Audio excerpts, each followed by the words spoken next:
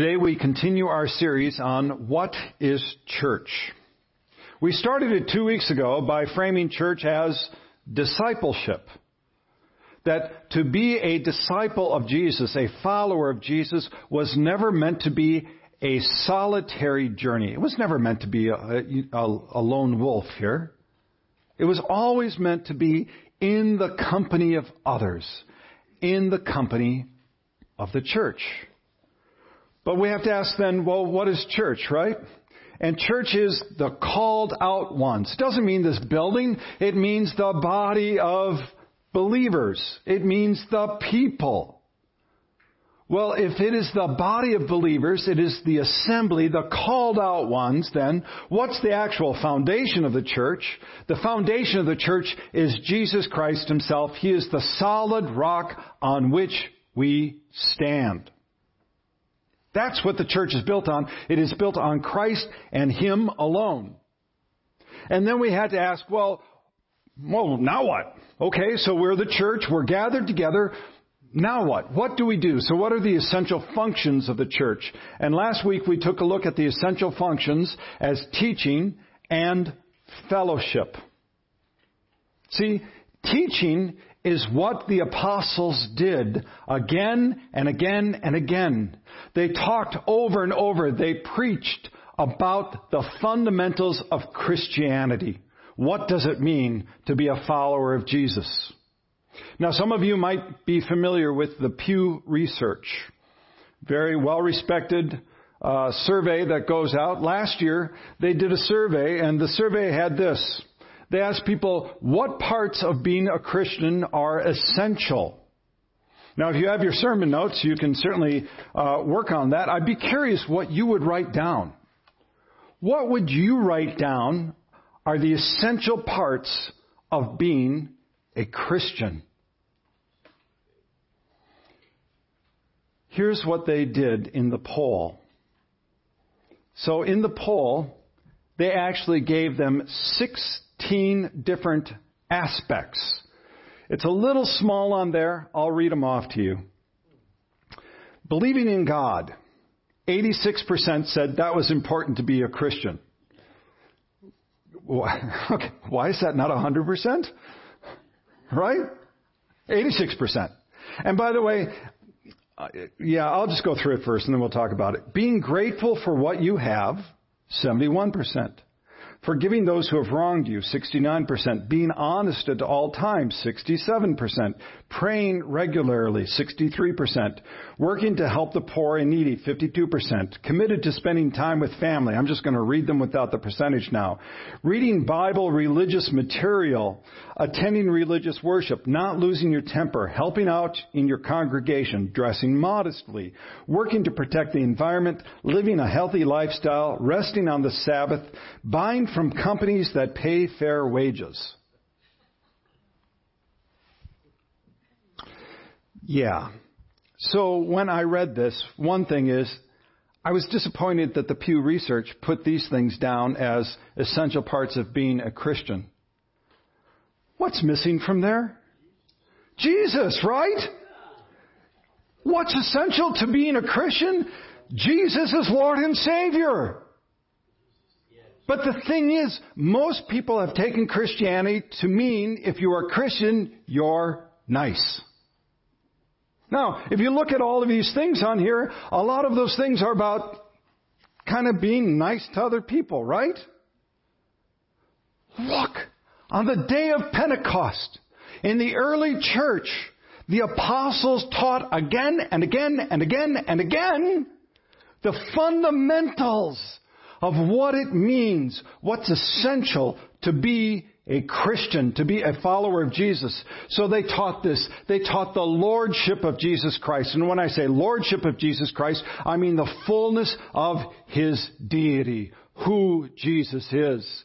They talked about the bodily resurrection, that Jesus, remember, He died and then He rose again on the third day in fulfillment of the Scriptures, just as He said He would. They talked about and taught about that you are a sinner. before a holy God, and that you are saved by grace through faith in Him alone. And they also talk then about His second coming, that He would come again. Now there's more than this, but this is an encapsulation of what they talked about, the fundamentals over and over and over again.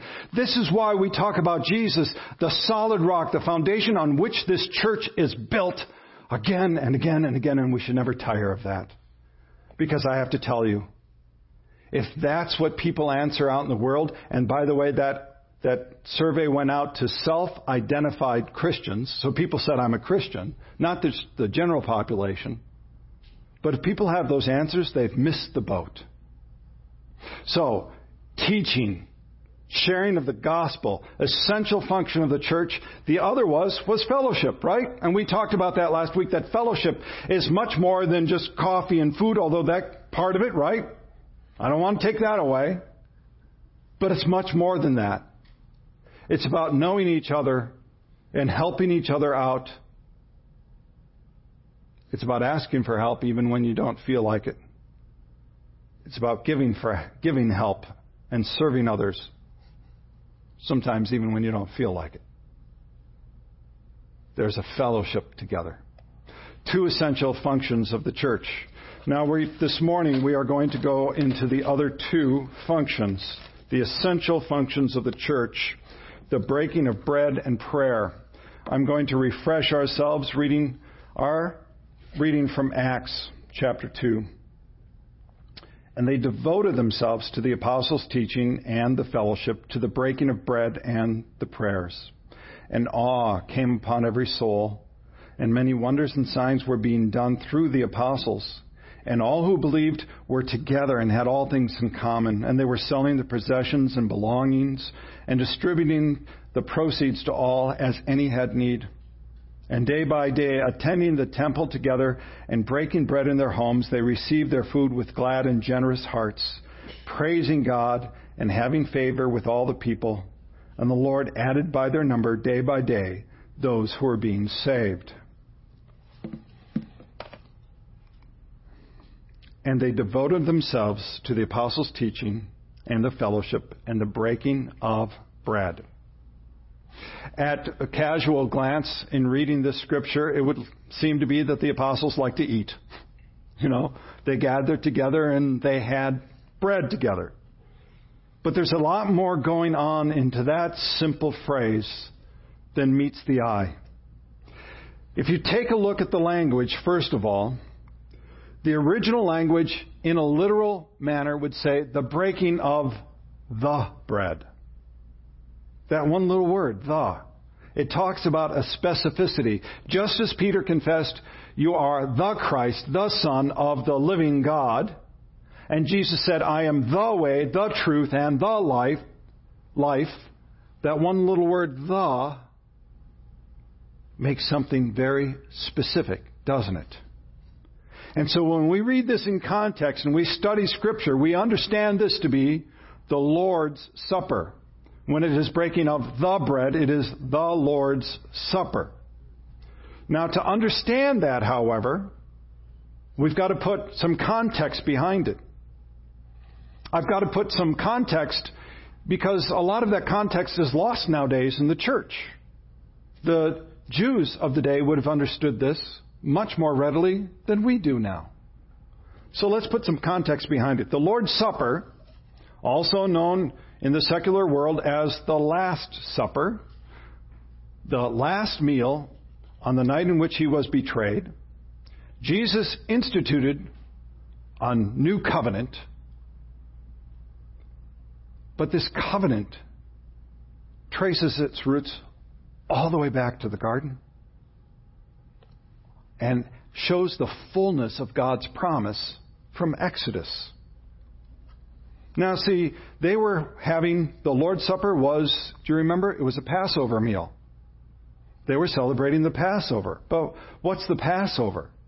That knowledge has been lost a lot in our churches today. Well, to understand that and the fullness of God's promise, you have to go back to the Passover. The Passover, we find this in Exodus chapter 12. If you remember, God sent plagues upon the Egyptians. Do you remember that? To let the people go. Pharaoh said, no, no, no, yes, no, yes, no, yes, no, no. God continued to send plagues. The last plague, if you remember, was to be the death of the firstborn in every household. The death of the firstborn in every household. But God said, if you put the lamb's blood on the doorpost, I will pass over your home. Do you remember this? Okay. So the old covenant meal, the Passover meal that God instituted, that God said you need to commemorate. So Exodus 12, verses 14 and 15, this day shall be for you a memorial, and you shall keep it as a feast to the Lord throughout your generations, as a statute forever. You shall keep it as a feast. So when they put the lamb's blood on the doorposts, God passed over their homes. They did not die. They had life. That was the Passover meal. So now let's go to the Lord's Supper, because they were celebrating the Passover meal. Matthew 26, starting to verse 26. Now as they were eating, Jesus took bread, and after blessing it, he broke it and gave it to the disciples and said, take, eat. This is my body. And he took a cup, and when he had given thanks, he gave it to them, saying, drink of it, all of you, for this is my blood of the covenant, which is poured out for many for the forgiveness of sins. Jesus is the Passover lamb who was sacrificed so that death would pass over us.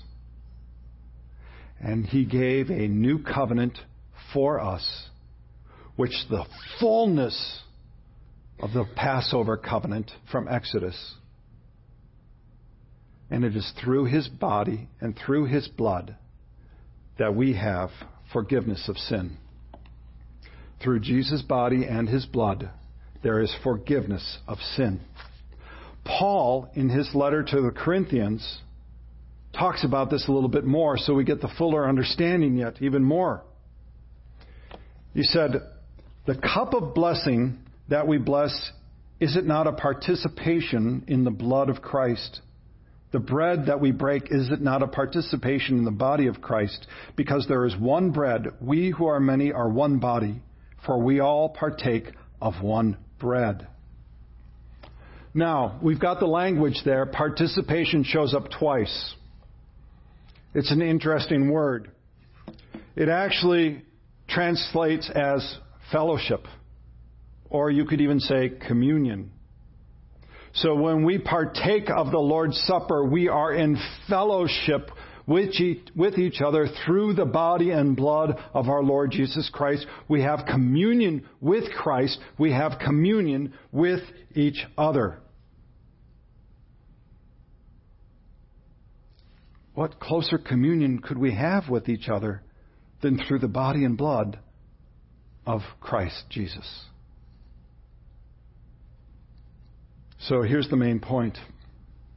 One of the essential functions of a church is fellowship or communion through the body and blood of our Lord Jesus, which is given to us for the forgiveness of sin. Through his body and through his blood, God has passed over us, and we have life.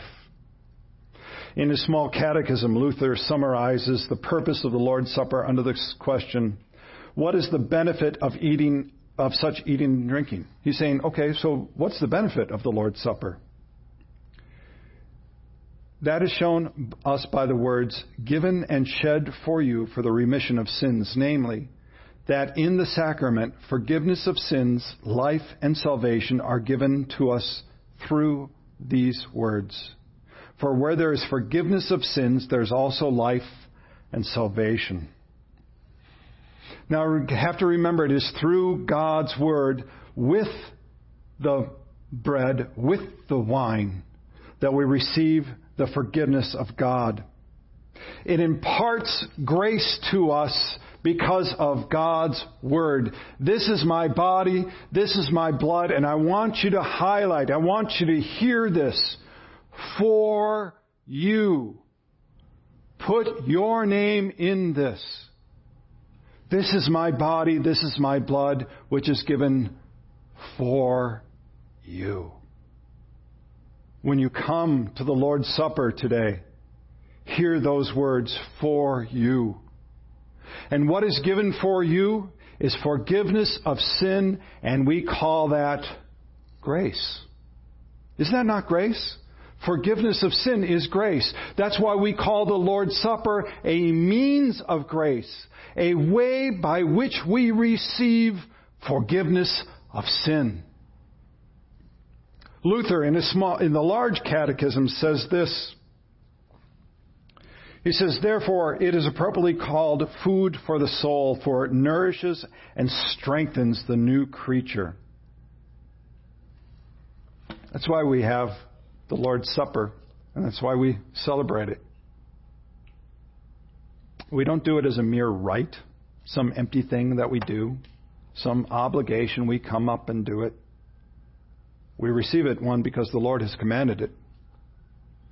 We receive it because it is a means by which we receive grace. And therefore we are strengthened in our faith. That's what they did. That's what this means when it says the breaking of the bread. Now let's talk about prayer.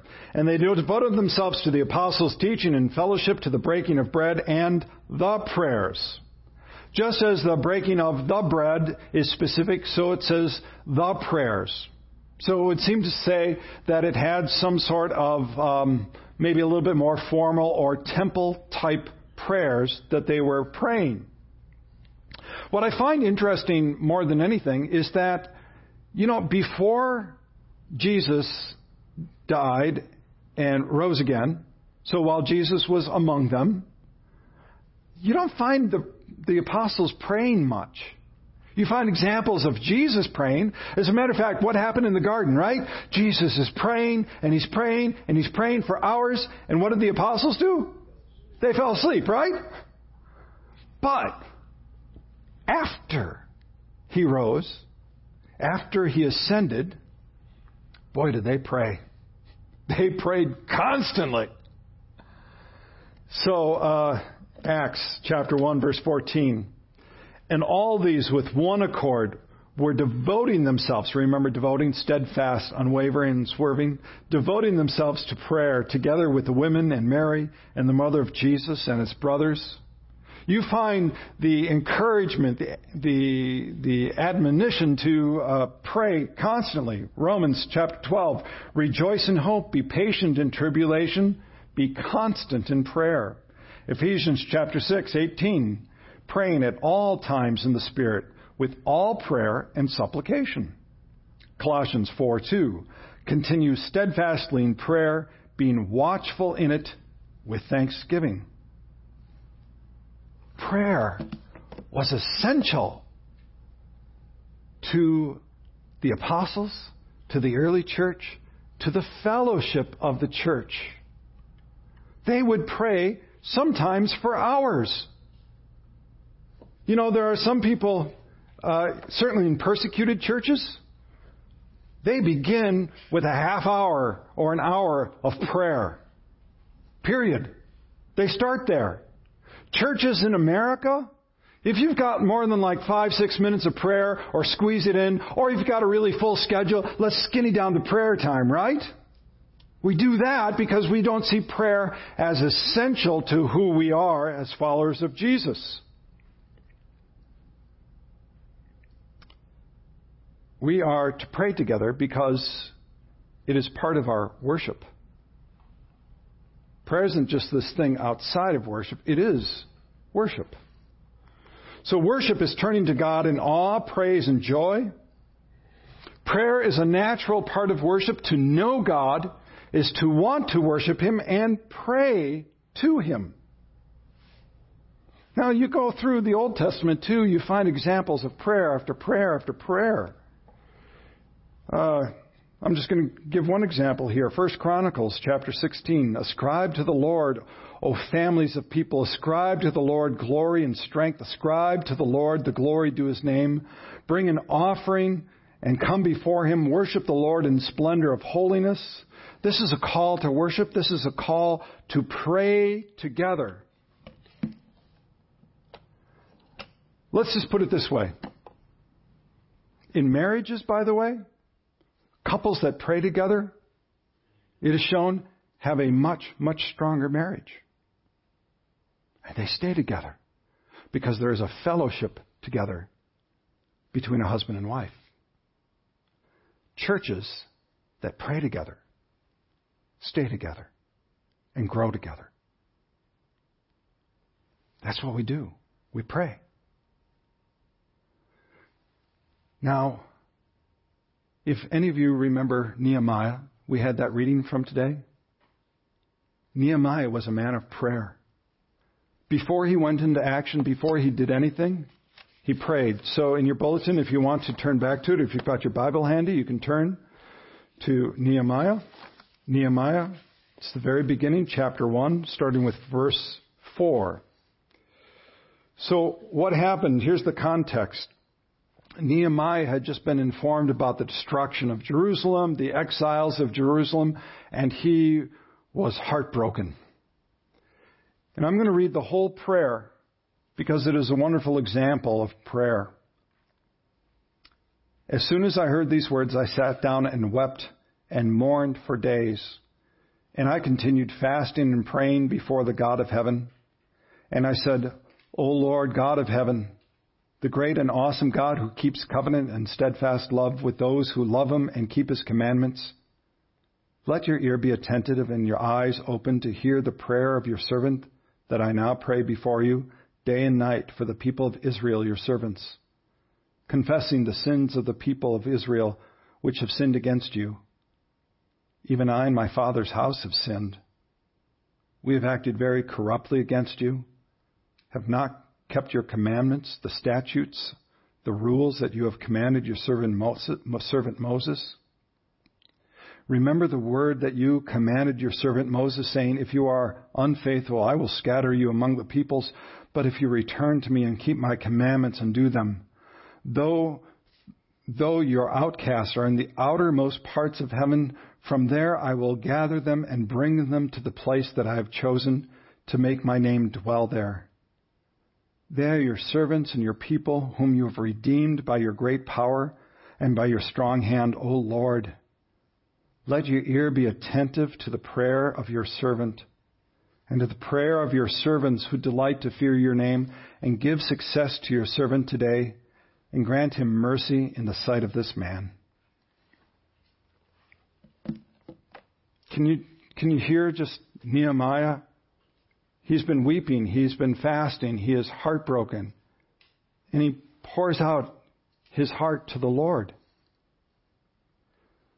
You know, some of you say, well, I can't pray like that. I can't use those big fancy words. I feel like I'm stumbling around.